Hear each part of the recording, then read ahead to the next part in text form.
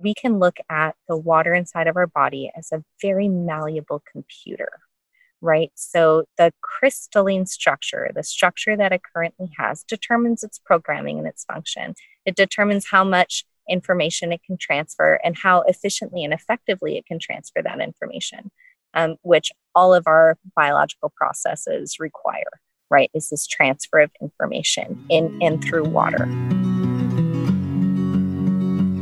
Hello, friends, and welcome back to the Medicine Stories podcast, where we are remembering what it is to be human upon the earth. I'm your host, Amber Magnolia Hill, bringing you episode 71 with Dr. Carly Nuday, all about the science and magic and healing of water, one of my favorite subjects.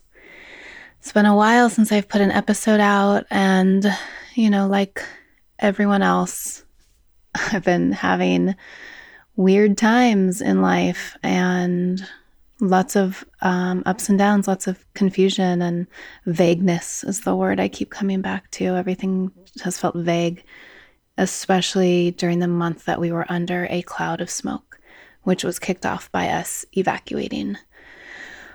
Our home is fine. We're fine.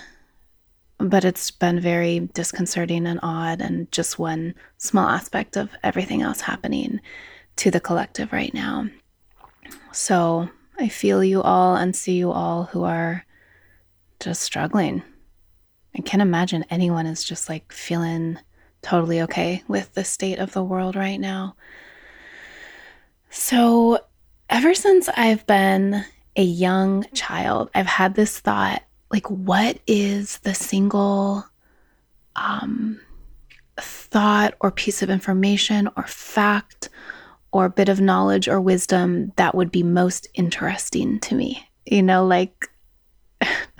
Something that I don't even know exists, maybe something I've never even pondered before, but if that information came to me, it would most blow my mind or change my life.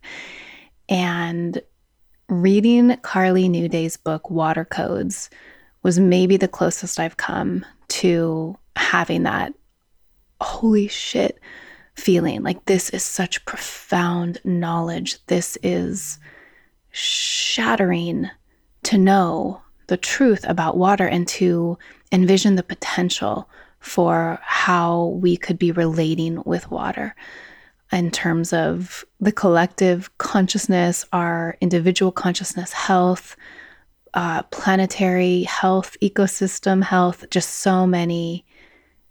You'll hear in the conversation. It's so broad that it's hard to even put it into words. The profound potential of structured water when used ethically and intentionally is massive.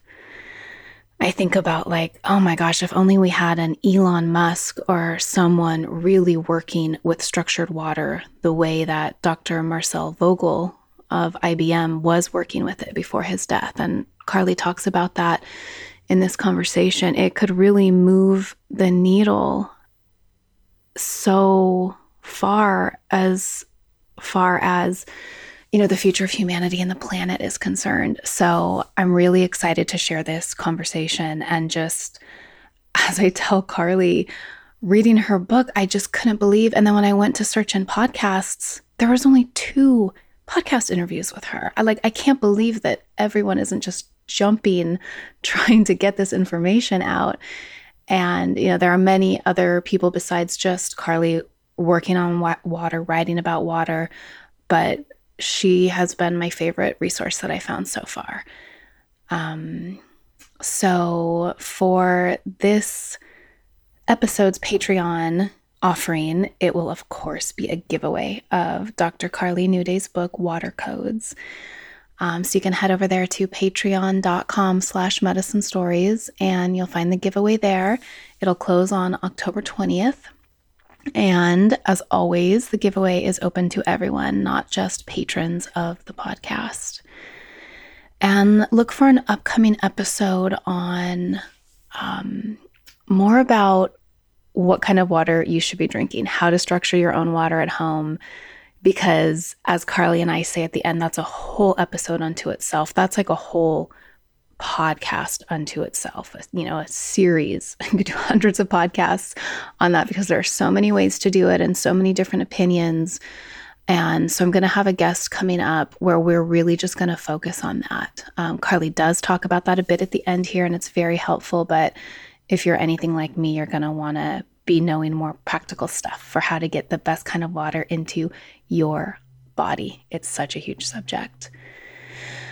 So let's dive right in. I know there's just so much going on in the world and so many places I could be going with this podcast. And as always, I'm working on a very slow time frame. This episode has been months in the making. And, I don't know if I wish that I was doing a more current events-based podcast, because that just sounds like a lot of pressure and a lot of stress, and events change so quickly. And sometimes I feel one way, believe one story about something that's hot in the news right then, and then that shifts when more information comes to light. So there's so much topical stuff that is really important right now, and that's not what this podcast is specifically about. Although obviously I'm a reflection of the environment and the culture in which I live, as you are, and these topics continue to come up in the conversations far into the future. But as always, I just follow what I'm interested in and what is calling to me. And thus far, 70 episodes in, it has really resonated with you all. So thank you so much. Thank you for the kind iTunes reviews. It means more than I could ever say to understand what this work is doing for people, and just all the messages I get all the time. It's incredible. And I feel so grateful to be here in this position behind my microphone, putting out the Medicine Stories podcast. It is absolutely my life's work, and I'm going to keep going with it. So thank you for being here, and thank you for opening your mind to the mysterious magic of water here today with Dr. Carly Nuday. Okay, Carly Nuday, so excited to be speaking with you today. I've been sharing a lot about water on my Instagram account throughout the summer, and really thinking about it in new light recently because of the fires that are raging in California now. I'm sure you're breathing in the smoke just like I am here. Yep. We probably have similar skies today. Mm-hmm. And people are super interested. My posts have been getting a lot of engagement. People are tuning into the knowledge that there's more to water that we've been told. And there's so many possible entry points to our conversation here, but perhaps we can start with that, with the anomalous properties of water and what we are taught in school versus the truth and the reality of what water is. Yeah, that's a great place to start, right? So we start off our education in probably early elementary school, learning what H2O is water, right? And so we talk about, okay, atoms and molecules and hydrogen and oxygen, and we're taught that they're just sort of kind of randomly joined together, bonding as a liquid. And if you heat it up, it becomes a gas, and if you freeze it, it becomes a solid. And that's the extent of our education on the sort of chemistry of water. But there's all of these anomalous properties, like you said, which are the things that water does or happens, things that happen with water that aren't what we would expect, kind of based on our models of chemistry and physics. So a super easy one is the way that water expands when it freezes. Normal models in chemistry and physics would just tell you that it should contract. Most frozen things contract. Water's not that way. And so there's actually many, many, many anomalous properties of water where it does things that we don't expect, or the opposite of what we would expect. And it's all those properties that make water this amazing substance that supports life on this planet, right? The freezing one, I talk about it in the book. It's a very easy example for people. because when water freezes, it expands and it causes this turnover when our lakes and ponds freeze and then thaw. It helps keep our water cycling. That's what sustains our natural ecosystems that our planet really depends on. So yeah, super incredible substance. And yet we're just kind of left with this random assortment in a glass. And the reality is that water, particularly water in living things, is actually much more complex than that. So it's not just random molecules in a glass. These H2O atoms and molecules are actually bonded in specific ways, much like a crystal, which is why water is considered a liquid crystal, many types of water. So that's the big thing in education that I think we're missing is that, you know, there's two different types of water. There's bulk water, those random molecules in a glass, and there's structured water, which is those organized liquid crystal patterned arrangement of molecules. And the reality is life depends on that structured water, and most of the water on our planet is structured to some degree. So when we talk about bulk water, we talk about that random arrangement in the glass. That is the exception more than it is the rule when it comes to water. Is that okay? So that's the exception. Bulk water is the exception, is what you're saying. And structured water is what we find in nature and when water is moving, right? Which is what it's meant to do. That's right. And we've sort of created bulk water through our municipal water systems and pollutants, really break things down. Water has a really hard time organizing itself when it's contaminated, right, with pollutants rather than when it's fortified with minerals. So, natural true spring water would be flowing through nature, being fortified with minerals along the way. Those minerals are actually what water can use to increase its structure as it can bond around them and create these really complex organizations. You don't find that in distilled water, and you don't find that in bulk water, highly contaminated water. So let's talk more, because this is really, I think, the foundation of all this is to understand that there are two types of water that we're talking about. Like there is not just this ubiquitous H2O. There is the bulk water, and then there is structured water or crystalline water, hexagonal water, easy water, the fourth phase of water. There's many different names that it goes by, but it's all the same thing. And the difference is the way the molecules arrange themselves.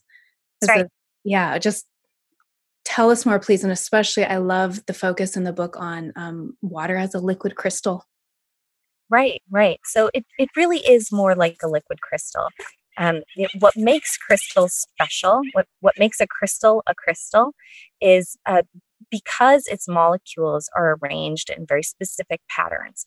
And those patterns determine what properties that crystal has, what it does. Quartz is piezoelectric. So when you squeeze quartz, it produces electricity. That's because of the arrangement of its molecules.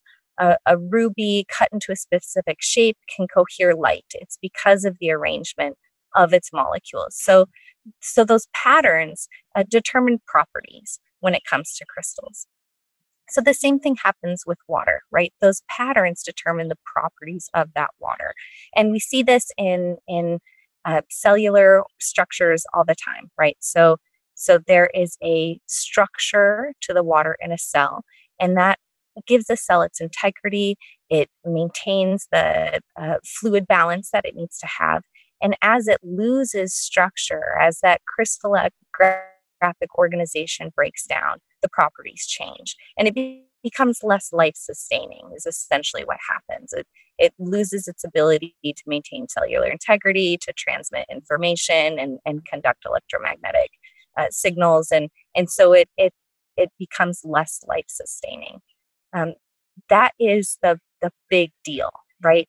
Bulk water does not support and sustain life. Structured water does. It's necessary for life. And we've seen this time and time again when we look at cancer, HIV, diabetes, these different chronic diseases. And we see, and accelerated aging too. And we see this breakdown in cellular integrity from the structure of the fluid. So that's the thing that all of these have in common, is this trend more towards that bulk water end of the spectrum. If you look at water on a spectrum, which is really how we should look at it, there's bulk water on one side of that spectrum, and there's structured water on the other side. And there's this place in between, right?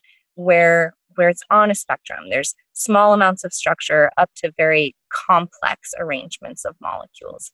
The more you trend back towards bulk water, the less life support you're going to have. The more you trend towards highly structured water, the healthier cellular systems and biological functions we experience and we see. Could we say, is it true that maybe for all of human history until very recently that all water was structured, unless maybe it was like stagnant in a pool for a short amount of time or something? Is it really just a modern thing that we have so much bulk water?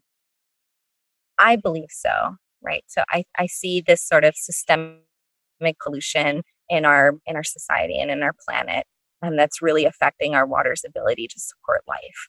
So I particularly think about that when I'm living in California. Not only do we have a drought, but I also think that our water has become so polluted that it's less bioavailable. Its structure isn't as high, and so it's less supportive to our vegetation.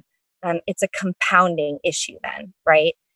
It's not just one thing or the other. These things are feeding themselves in this biofeedback loop that's leading us down a really dangerous path when it comes to not just our environment and ecological health, but also our physical health. I love that too. And we are going to get more into the body, but it's not just our bodies that are affected by the abundance of bulk water. It's the bodies of the plants and the animals and, through the whole food chain and ecosystem. And when you were speaking, I was reminded of Charles Eisenstein, who's been on the podcast. His book on climate is about how it's bigger than just carbon. And, his main focus is water. And this makes me very curious to reread those chapters in his book and tie them in with what I've learned from you and others. But I really would like to understand more of water as a liquid crystal, because it's so mind-blowing and it makes sense when you think of it like that. If you're having a hard time understanding structured water, it's shaped in a specific way. And you give numerous quotes in the book about, okay, here's one from Carl Sagan. The beauty of a living thing is not the atoms that go into it. It's the way those atoms are put together. That's right. Right. Yeah. Structure is really important. It's shape, right? So it is the way those atoms are put together. It's their arrangement makes all the difference. And you can really, again, the world of crystals, I tend to go back to this because it's just such fabulous examples of the incredible difference that just a simple change in structure can have. So if you look at diamond and graphite is an example that I like to use. Graphite is soft, it's very easily breakable, and it is carbon arranged in sheets stacked on top of each other like pieces of paper. And so when you think about that in your pencil, and as you write and those flakes sort of fall off and break, it's a very soft substance. It works great for things like pencils. In diamonds, that carbon is arranged in very tight interlocking patterns. And it's that tight structure of carbon rather than the flat sheets of carbon that make diamonds the hardest substance on Earth.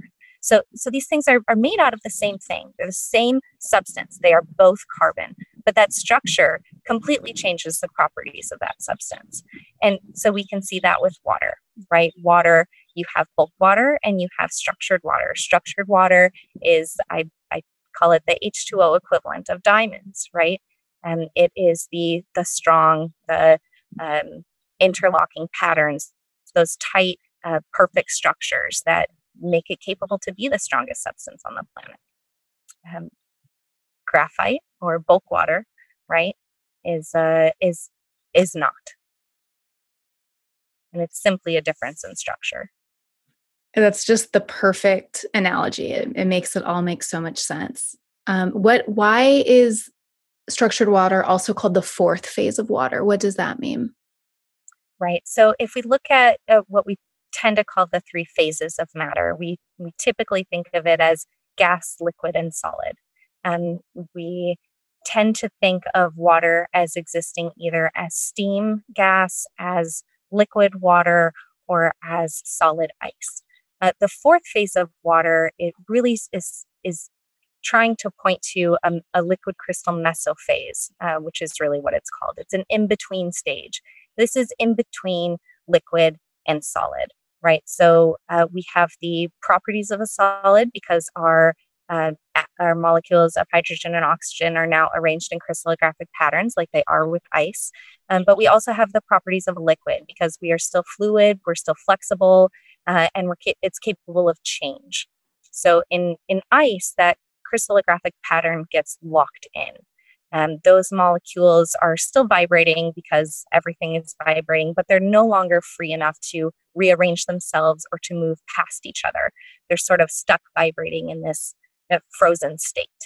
The fourth phase of water, that mesophase, that in-between stage between liquid and solid, is when we are in those crystallographic patterns like we see in ice, but we are still able to move. Water molecules are still able to break their bonds and rebond. So they're still fluid and flexible, and those crystallographic patterns are able to change in response to its environment. At least that is the theory that structured water discusses, is that it's changing in response to its environment rather than being some just sort of random arrangement. Well, on that note, let's talk about the experiment that Dr. Luc Montagnier did with the two. Yeah. To me, this was an eye-opening moment. And he is a doctor that I very much respect and was aware of his work before reading this book. But this is just an incredible experiment and really shows us what is possible with water. Right. This was a pretty remarkable experiment. So he had two test tubes, one that contained DNA and one that contained water. By keeping these two test tubes in proximity to each other, while inducing an electromagnetic field and an electromagnetic charge waves. He was using, I would have to reference it. I want to say he was using a Schumann resonance, but I would have to go back and verify that. So I think it was 16 hours. He had these test tubes next to each other in this space he'd created. And afterwards, he tested the test tube of water for the presence of DNA. Now, I need to be really clear about this, and it's why I'm trying to choose my words carefully.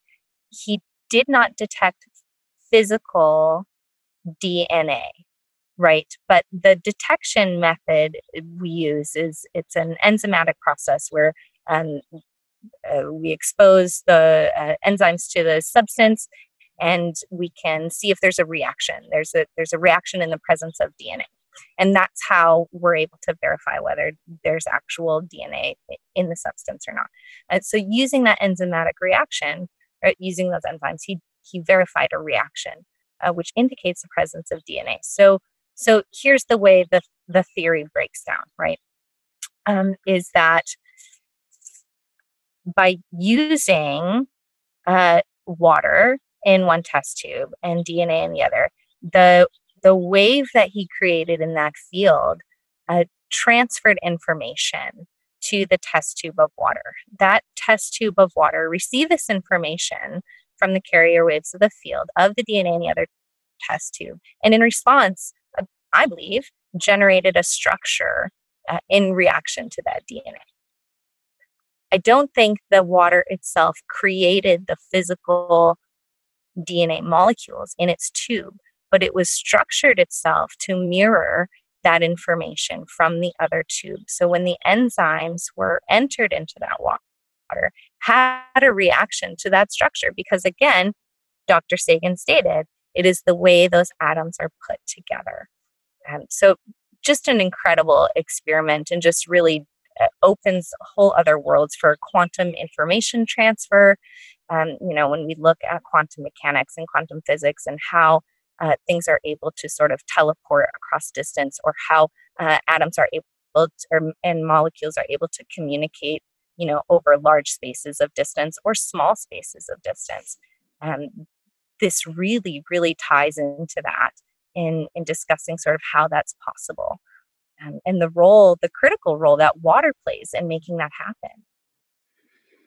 Yeah, and he is a Nobel Prize winner. So this is very intelligent guy working on this. And what I'm hearing you saying is the second test tube did not have protein molecules of DNA in it, but the water in it structured itself to echo the way that the water in the other test tube that did contain the physical DNA in it was structured.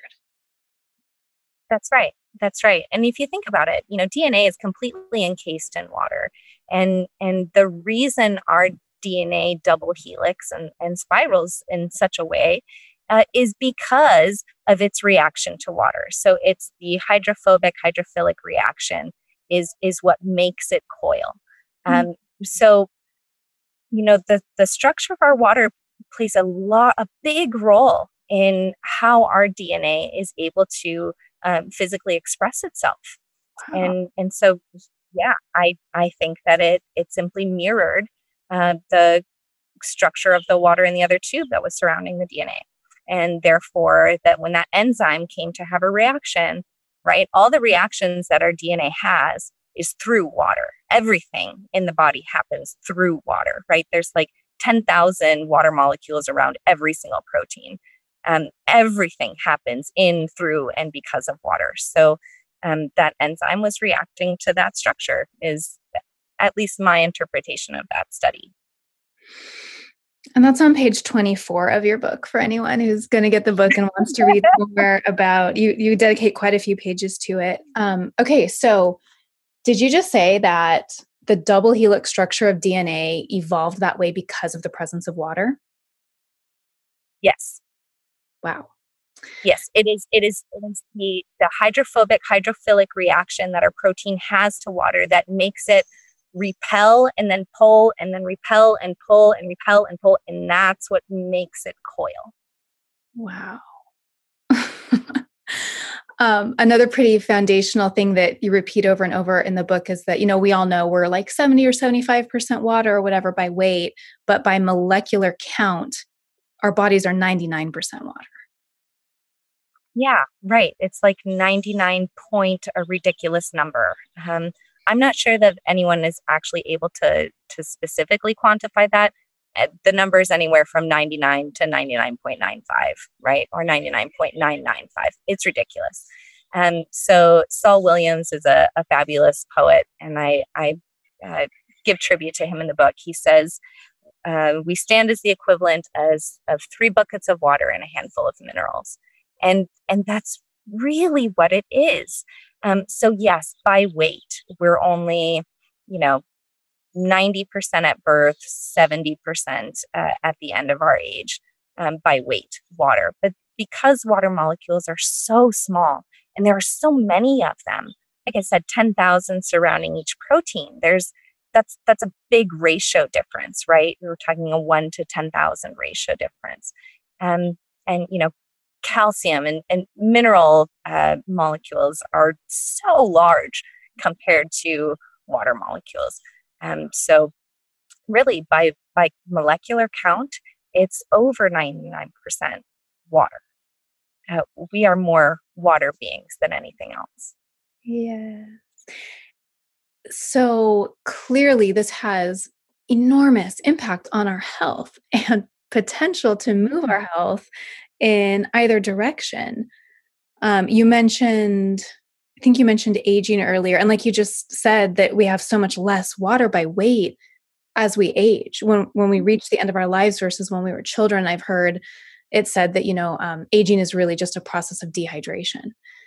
And then speaking of the water molecules surrounding cells, maybe this is in your book. I don't remember if this is where I read it or not, but how the telomeres, the water is around the telomeres. Can you talk about Yeah, that? yeah, absolutely. So, there's a lot of things that happen with aging. Um, One of those things I do want to say right off the bat, we talk about, say, 70% at the end of someone's life.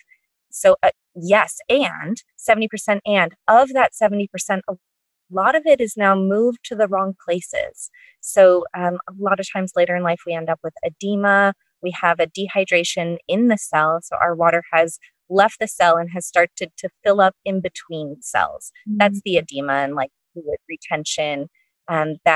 That isn't supporting our hydration levels, right? So this is water, bulk water, right, that we've now lost in the cells because we've lost structure over the course of our life. And we're now experiencing a higher amount of bulk water in our body. It is not accessible into the cells. It's not as bioavailable. Our cells are losing their integrity and becoming dehydrated while the space in between our cells is filling up with bulk water, which is not supporting our biology or biological functions, right? Our biology. So that's one piece. The other piece, yeah, is those telomeres. So we go back to remember there's water surrounding the DNA and also running through that central column. Our DNA is completely encased in water, and at the end of the DNA are those telomere strands, and those are the those strands that are very often associated with aging. So it's the fraying of our telomeres can predict how old somebody is. They can actually look and measure how much has it frayed. That must be how old this person is. And so we see accelerated aging where that fraying is happening faster than it should. But essentially, scientists have looked at those telomeres and said, well, this is our time clock, right? This is kind of our life clock. When our telomeres get down to the very end, we can't replicate anymore, and that's death of old age, right? So when we look at those telomeres, though, it's the water surrounding those telomeres is highly, highly structured, just like the rest of the water surrounding our DNA strands.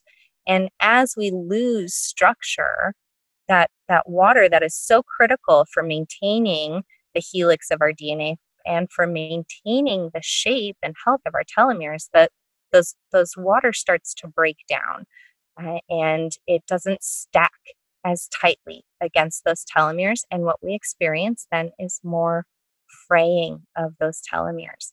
And they're often the metaphor typically used is like the end of a shoelace that starts to fray.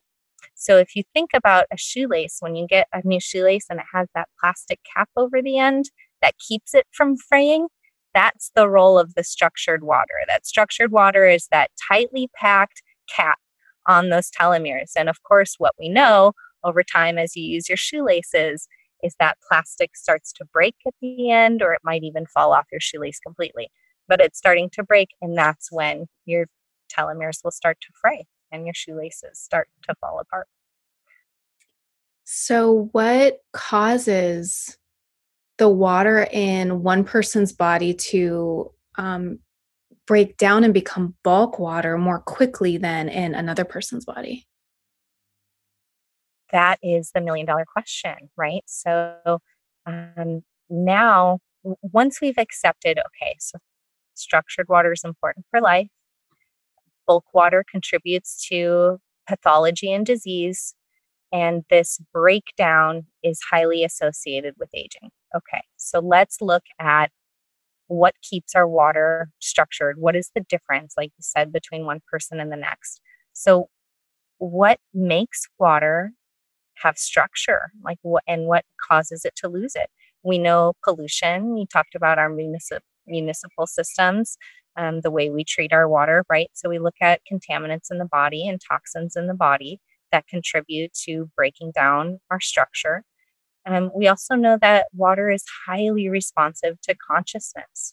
So, and we see that in many, many photographic and visual researchers around the world that have done this. It's not just Emoto, right? But we've got some pretty good documented evidence for the relationship between water and consciousness as far as it being very responsive, and then consciousness directly affecting the structure of water. Can I So, can I read a quote here that is in your book around that? So this is from Dr. Konstantin Korotkov, Director of Sciences and Professor of Physics at the Russian Academy of Natural Sciences. We have carried out many experiments on the effect that quite diverse factors have on samples of water: magnetic fields, electrical fields, various objects, human presence, and human emotions.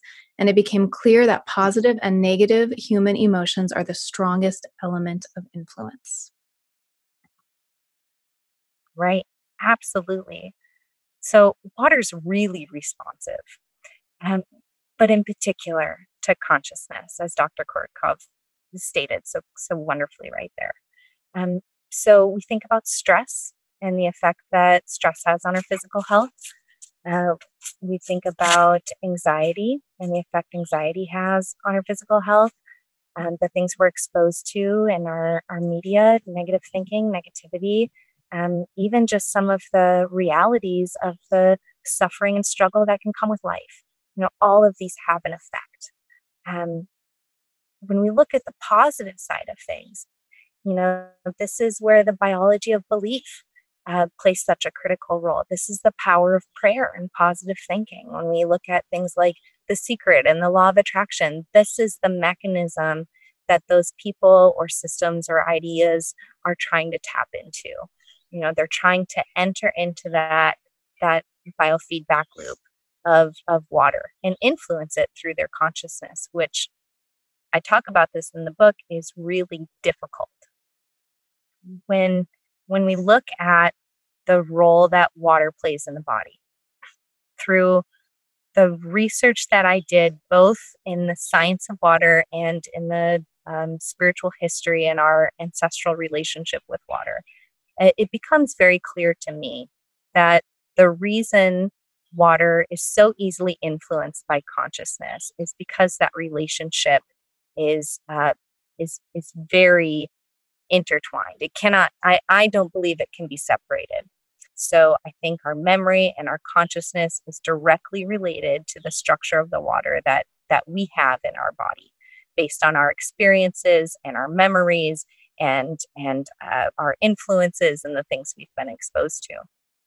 So if the structure of the water in my body is a direct result of all of these exposures and influence and is part of my consciousness, it's very hard then to use my consciousness to increase the structure of my water, and because it's already a direct result of it, right? But that's what people are trying to tap into with meditation, prayer, um, positive thinking. That's the placebo effect, right? That's the physical mechanism.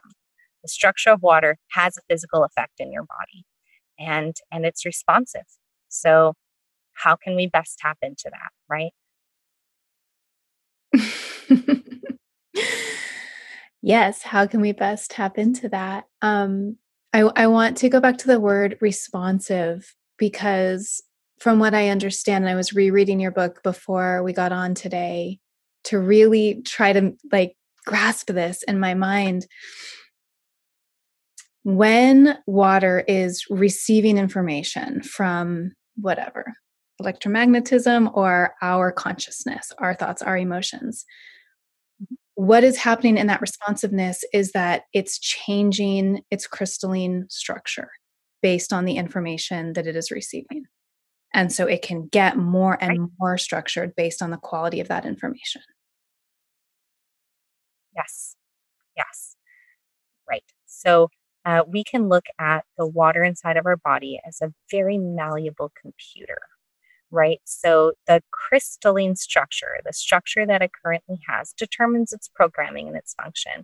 It determines how much information it can transfer and how efficiently and effectively it can transfer that information, which all of our biological processes require, right? Is this transfer of information in and through water. So the the changes in that structure are going to affect the way that information is transferred, the way that information is translated, right? And so this is where like perception plays such a big piece, how you and I can be exposed to the same information. But because your associations with it might be different, your memories with it might be different, right? Your brain and thought patterns flow on a different track than I might have to the same image, say. We're both shown an image, we react differently to it. A lot of that has to do with the structure in our water that generates all of these things, where our memories are stored and how that information transfers and processes in our body. It's really how we're processing information. There's just so much potential, right? It's like There is, and it's a huge subject. So, yeah. so it's hard. It was hard to like, you know, keep the book to a manageable read, right? I'm trying to cover a lot of different um, pieces of water in just one thing. This is the most abundant substance on our planet and the most mysterious, which is amazing, right? So it's a lot to try and sort of pick apart and figure out, right? But I think the big takeaway for me in all of this was understanding there are two types of water, and that structure matters, and that it can be changed, it can be influenced, and it can be affected, and that more research and more inspiration um, should be channeled in that direction. So, what kind of water do you drink? So, I purification is really important, right? So I drink water that has been purified, remineralized, and structured. That is a process that I think is necessary, and if we really want to try to create the best water we can at home. So that's what I try to do. And unfortunately, our pollution is at such a level, we really can't just take what's out of our tap. It needs to be purified, mineralized, and structured. And what about wild water, spring water? Again, the pollution in our world has become so systemic to such a degree that I don't believe you can find clean sources of water. Mm. It's rare. Mm-hmm. So it's rare to the point that I really only know of 2 spring sites in the United States that produce a quality water. And Everything else can has you really. share what those are? One of those would be Tourmaline Spring in Maine. Mm. So that is one of the best springs that we have in our nation, probably. Mm. What about like Mount Shasta? So many Californians go there for their water. They do. Um, Really, unfortunately, in California, our air pollution is too high. The amount of activity over in that area, and just human exposure, and the amount of bottling facilities, and um, Shasta produces a good water. It does. Shasta produces a water that's well enough for Crystal Geyser to bottle, right? And and I I question its integrity. Mm-hmm. There's just too much. Okay. Yeah, we drink spring water here in Grass Valley. And we will go back to the work that you're doing on water purification and structuring at the end. But it's what is this thing where in the world of what I've heard them called hydro hippies, folks who really, yeah, I'm sure you immediately understand what that is. I'm curious about how so many doctors, scientists, Nobel Prize winners, Dr. Marcel Vogel, who I'd love for you to talk about maybe in this answer, or who worked with at IBM, have worked on this, know the truth about water. And yet there's sort of this perception in the public consciousness that it's just a bunch of woo-woo new age bullshit. And maybe that's partly because it is still mysterious. There's still a lot that we don't understand. And the way we've all been indoctrinated in this culture is, oh my gosh, if you're talking about like consciousness at all, you're some whacked out hippie. But I'm just curious your thoughts on that. And then maybe you can tell us a little bit about Dr. Vogel as well. Sure. Yeah, absolutely. So, well, you nailed it, right? A lot of it is because there's still mysterious things about it. So automatically then it's sort of relegated to the world of the unknown, which often gets clumped with things like metaphysics. And then there's the indoctrination. There's that lack of education where people just don't know there is a very scientifically established and accepted understanding that we have bulk water and we have structured water. These are not words that I made up. They exist in the scientific community. So I feel like if that reality was something that was incorporated into our early education, we wouldn't be in this kind of situation where it's fringe, right? So there's just that lack of education. Mm-hmm. And then go ahead. Yeah. So also the world of crystal technology, that's really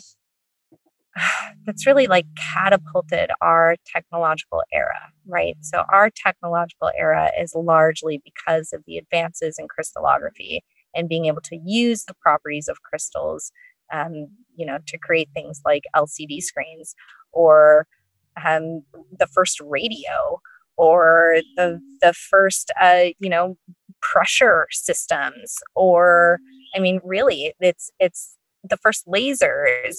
And now, even today, our solid state computers are based off of crystals in our hard drives. We're able to store massive amounts of up to holographic information, much less just clean data in crystals. So I think that what happens is average people who don't work in a field that relates to that are sort of disconnected from that relationship, and just how prevalent crystal technology is in our lives. So that's another piece of education. I think if we were all really aware of that, it would be a lot easier for us to translate, oh, okay, so liquid crystal in my LCD screen that's fluid, flexible, and capable of change, my water can too, right? So it's an educational too at that point.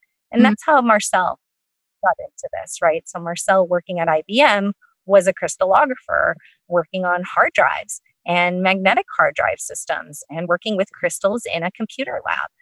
And it was when he started to recognize a relationship between crystals and consciousness, and then went from water and crystals and water and consciousness. So, his track was through crystallography, whereas, another scientist might have come to it through actual water, right? But I think it was because he was such an incredible crystallographer that he was able to translate those ideas really easily to understand liquid crystallography and how that translated to water as a liquid crystal.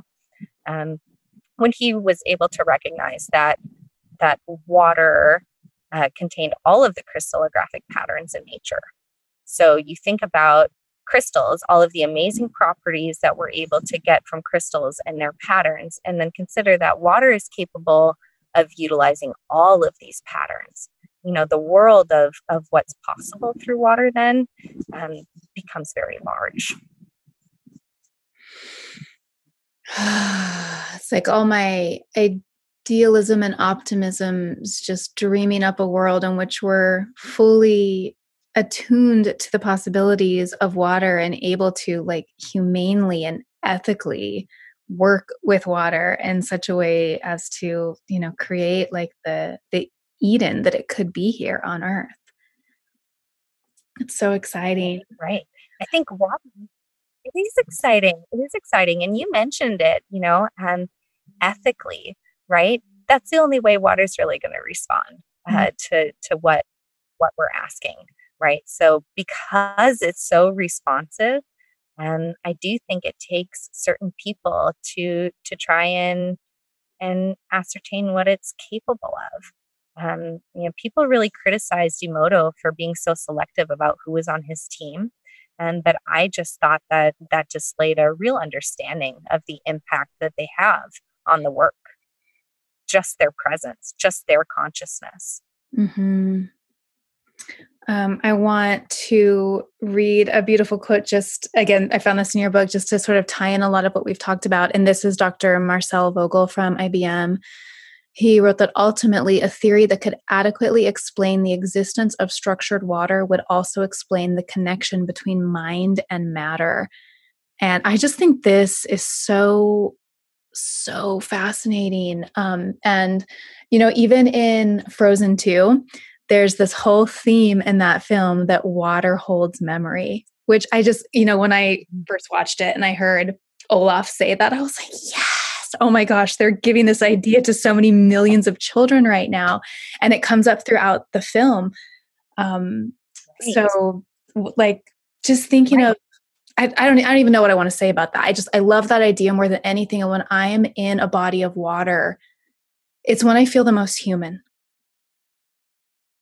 Yeah, everything right. falls away. All the structures and everything I've been taught and told and the culture, it's all gone. And I am just pure consciousness existing in greater nested matrices of pure consciousness. Absolutely. Just being in water or just being in the presence of water can be very therapeutic.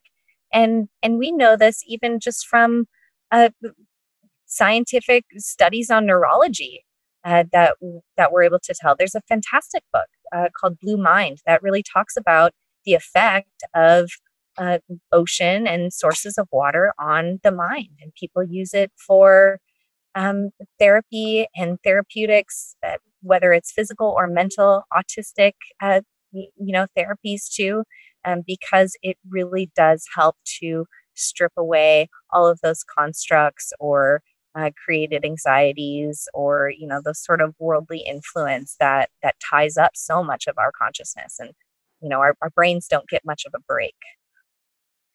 And that stress is destructive, right? So being in the water, allowing that stress to sort of melt away, feeling your humanity outside of all of these mental constructs, just being present, right? That is a fabulous way to maintain and increase and try to counteract the destructuring nature of our world. Yeah, absolutely. That's what brought me into interest in water. It was just a lifelong love of being in water. And like love almost doesn't even say how profound and deep the connection and the feeling is. I grew up in South Lake Tahoe, and like looking back, oh my gosh, that is the water that raised me. What an absolute gift. And being here now with the Yuba River. And since I was maybe 11 or 12, I've taken a bath almost every day. It's just like I need that water around me all the time. And that's home, right? It's home. Yes, it is, right? It's the womb. So yeah, that quote that you mentioned from Marcel, that's one I really love because that is something that came up for me over and over again.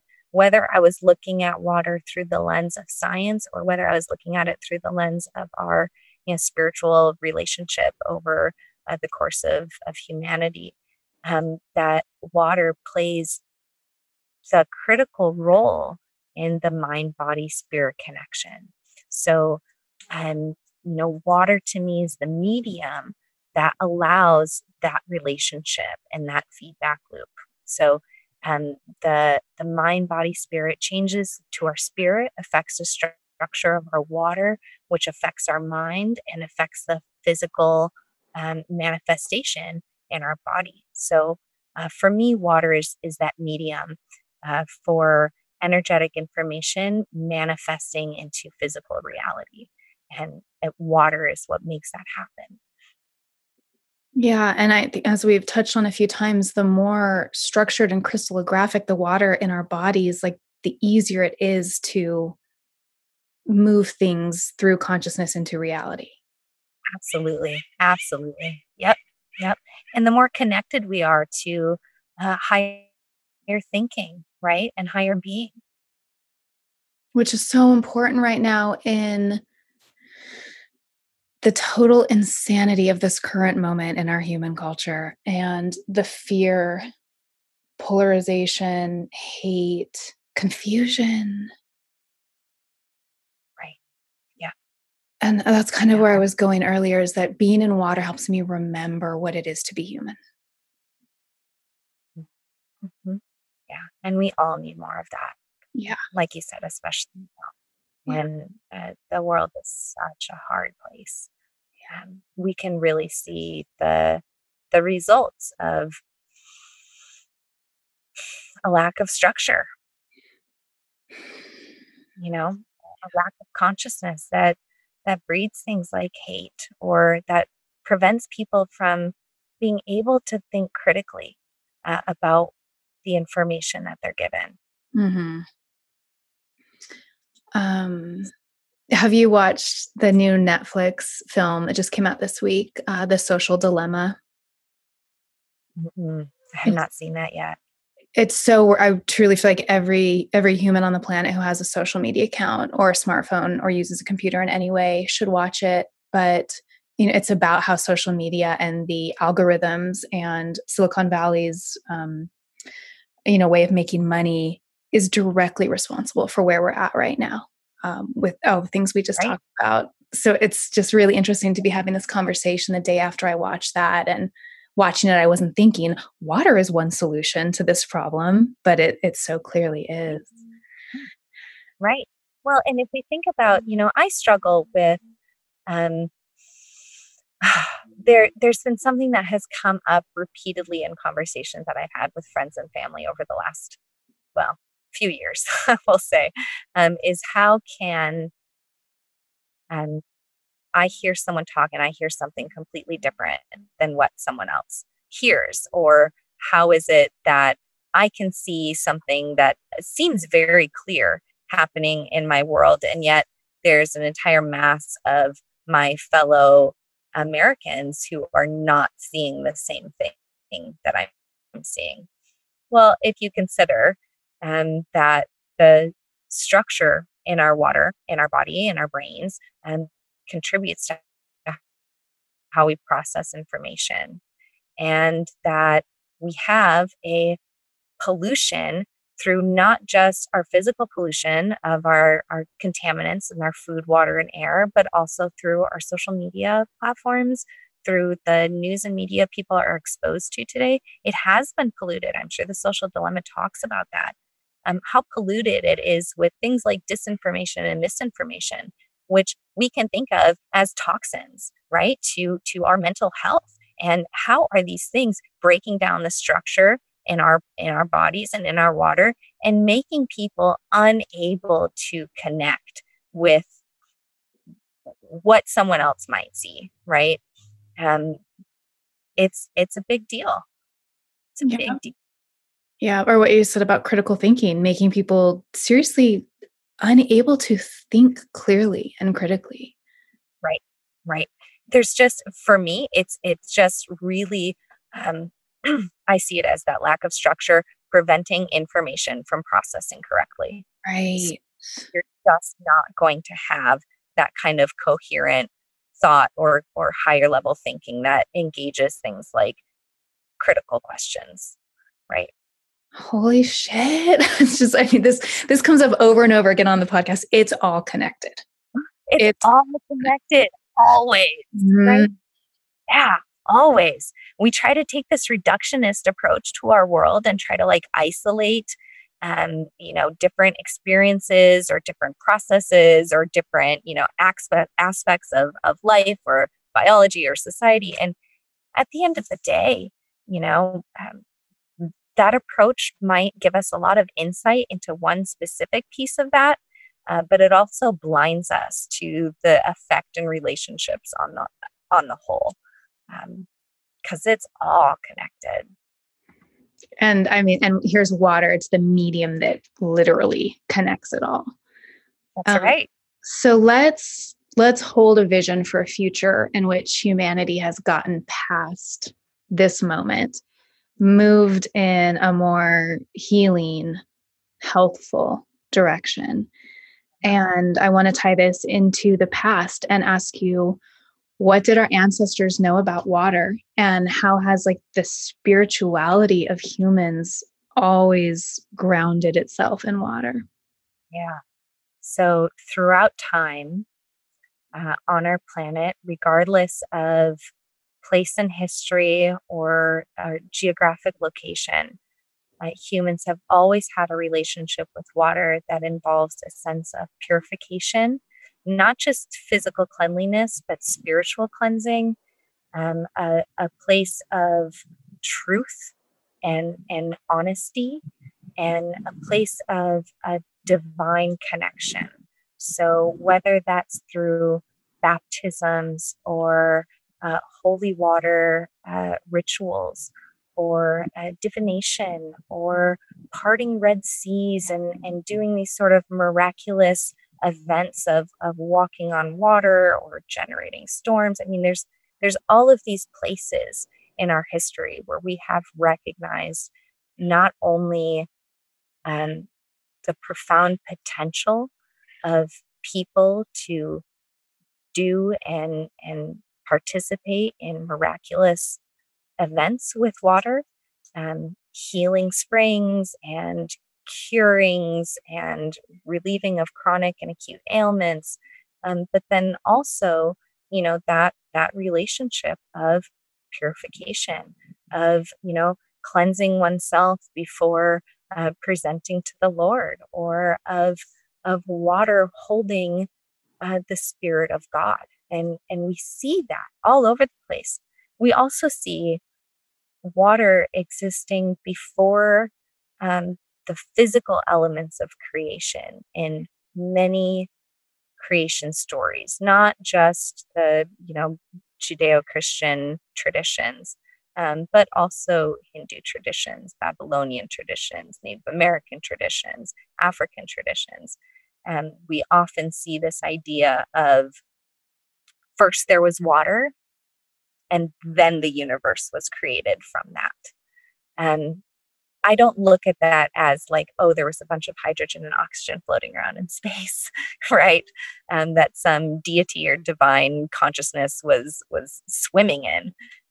It's that physical, that cosmic physical properties, that idea that water is this crystallographic medium that allows for energy to be manifested in a physical way.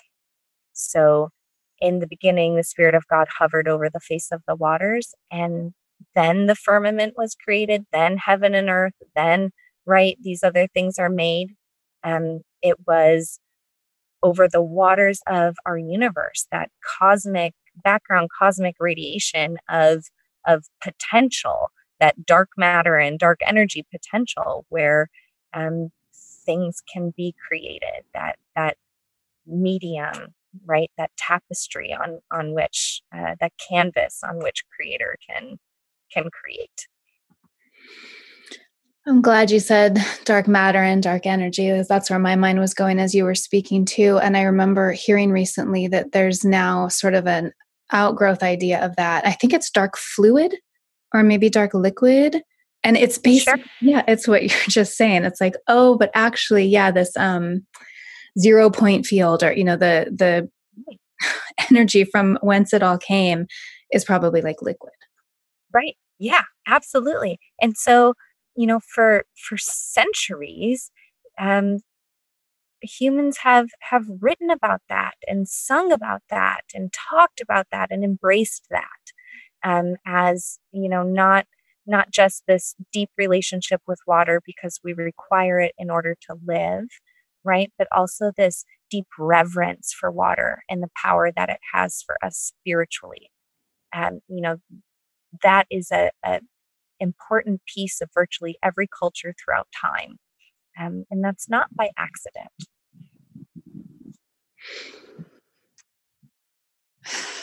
I was a religious studies major. And so I love the part in the end of your book where you give specific examples of these origin stories and these mythic connections to water that people have had throughout time in different traditions. Okay, and I just can't encourage people enough to read the book. Like you said, this is truly an infinite subject. The more I get into it, the more I realize how much more there is to know. It's really like a lifetime of study if you really want to make water your life. But you do a beautiful job of summarizing so many aspects of it. Thank you. In just really, I don't know, beautiful ways. So it's a great introduction. And let's get into now because I'm sure people are wondering about how they can get the best structured water into their bodies. And I know that looking at your website, you are working on a filter or you're affiliated or somehow associated with. So just tell us about that, please. Sure. So there are a few systems that I recommend. And I do talk about this in the book, both in terms of systems that I would recommend or even some DIY options that people can do. The number one thing to just remember is that water is so responsive. So doing something is better than doing nothing, right? Now, that being said, I have found in my experience that most of the things available in the market, while they may have an effect, it's not, in my opinion, um, it's not relative to the cost of investment. So, if you're going to spend hundreds of dollars on something, it should do more than just a little, right? So it should have a greater effect than simply sticking a sticker on your water bottle. If a sticker is going to get the same amount of effect as this expensive filter, there's not a point. So that's a piece that I've struggled with is being frustrated with the things available in the market and feeling like there's a lot of marketing and gimmicks that are at play that are intended not to educate and help the consumer, but to sell a product that may or may not be helpful. And then there's the fact that at least one of those companies is an MLM. And so there's that structure happening. Absolutely. So when it comes to structuring water, the first thing that I would remind people is something's better than nothing. The second thing is to stay away from ionizers and electrolysis units. I am not a proponent of ionizers and electrolysis units, and neither was Marcel Vogel. So I do find that tends to rip apart structure that's not able to rebuild in an effective way. So I don't recommend things like Kangen machines. I do recommend purifying your water if possible, whether that's through something like a Berkey filter or, any filter is better than no filter, but don't be, don't be taken in by marketing. Realize that most reverse osmosis systems on the market are not effective. So there's only one purification system that I really recommend that performs in real world conditions and that I have seen independent tests done on in real world conditions. Most RO units are designed to perform in a lab. They just don't hold up. So they lose efficacy really quickly. And it's just not worth it. So purify your water if possible. Remineralize your water, whether it's through remineralization drops or what I would recommend is a broad spectrum remineralization system. So I typically advocate for the Tensui. I do not have an affiliation with that company. but it is a fabulous unit. So I recommend it. A tensui is a unit that consists of different minerals and gives you a very broad spectrum of bioavailability.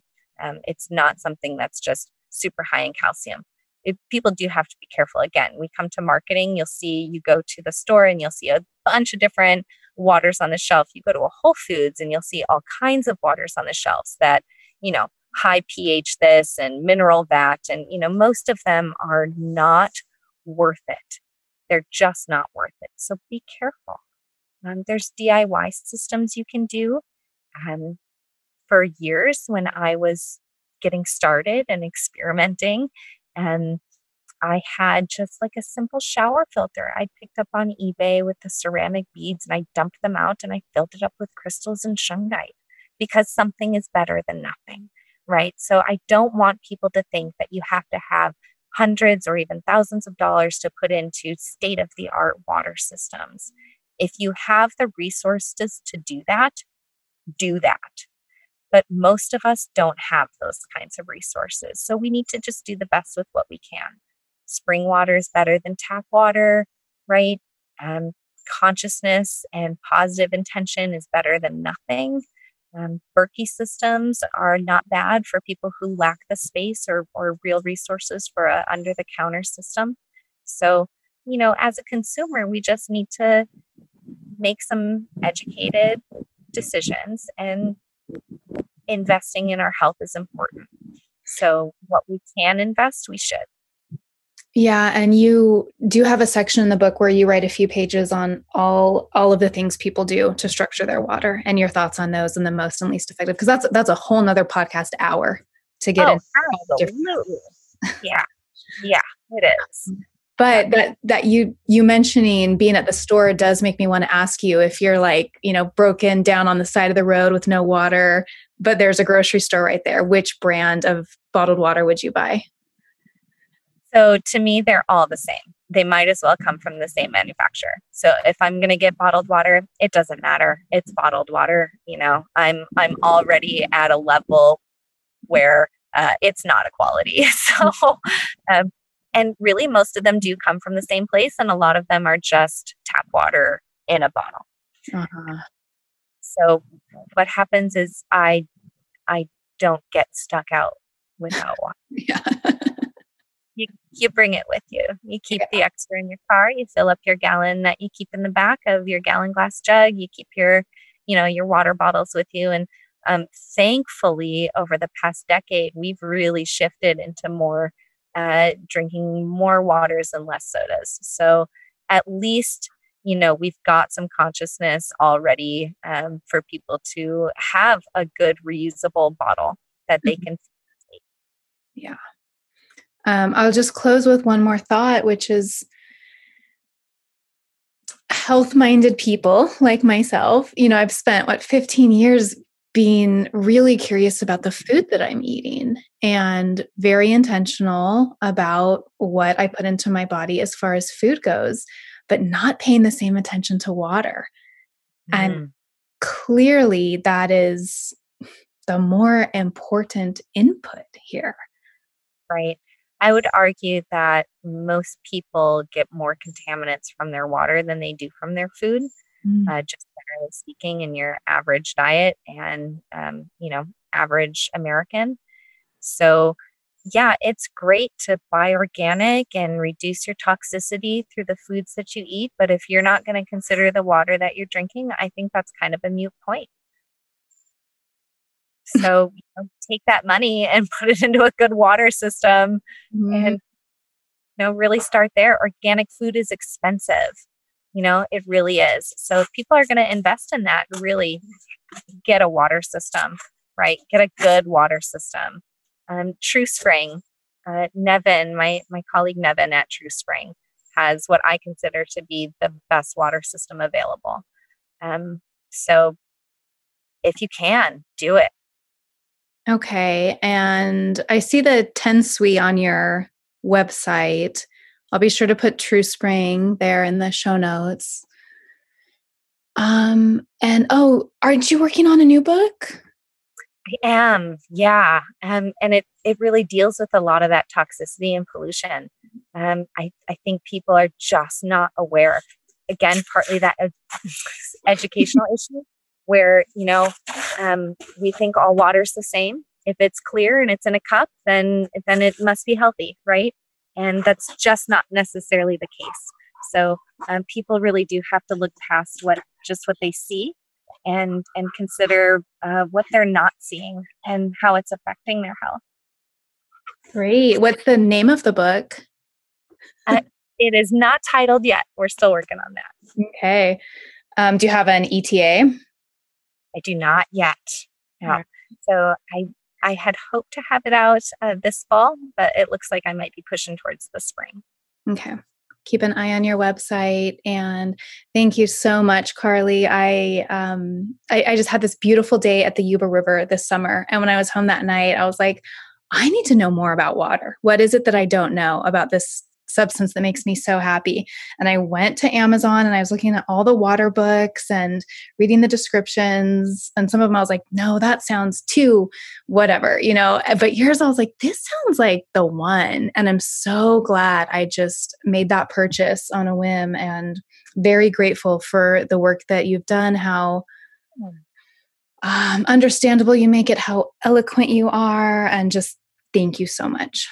Thank you, Amber. Oh, that's really fulfilling and rewarding to hear. That was my hope in writing it, was just that it would reach some other people who would think it was as amazing information as I do. It's incredible. It's incredible.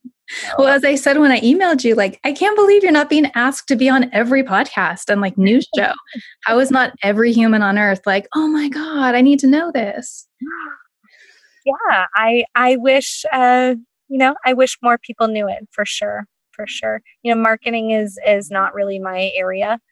So I'm just not a self promoter, and it really is up to people to look and find and to refer friends and to share and do the good work like you're doing to give people access to the different guests and information that you highlight in your show. So it's a privilege to be a part of that. Thank you for having me. Yeah, I am truly honored to bring this information to people. So, okay, thank you, Carly. Thank you. Thank you for taking these medicine stories in. I hope they inspire you to keep walking the mythic path of your own unfolding self. I love sharing information and will always put any relevant links in the show notes. You can find past episodes, my blog, and our handmade herbal medicines at mythicmedicine.love. We've got reishi, lion's mane, elderberry, mugwort, yarrow, redwood, body oils, an amazing sleep medicine, heart medicine, earth essences, so much more than I can list there. mythicmedicine.love. While you're there, check out my quiz, which healing herb is your spirit medicine?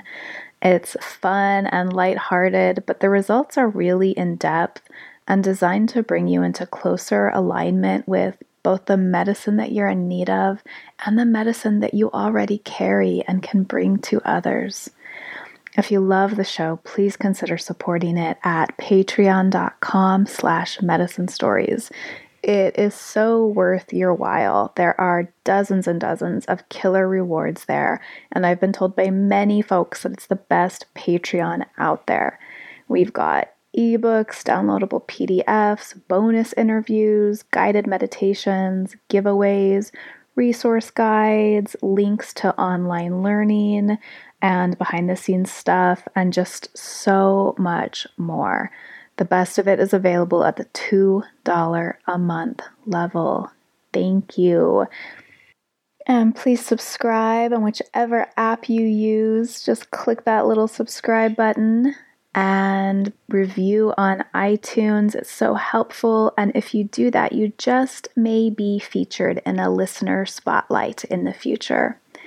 The music that opens the show is by Marie Sioux. That's MarieeSIOUX from her beautiful song, Wild Eyes. Thank you, Marie. And thanks to you all. I look forward to next time.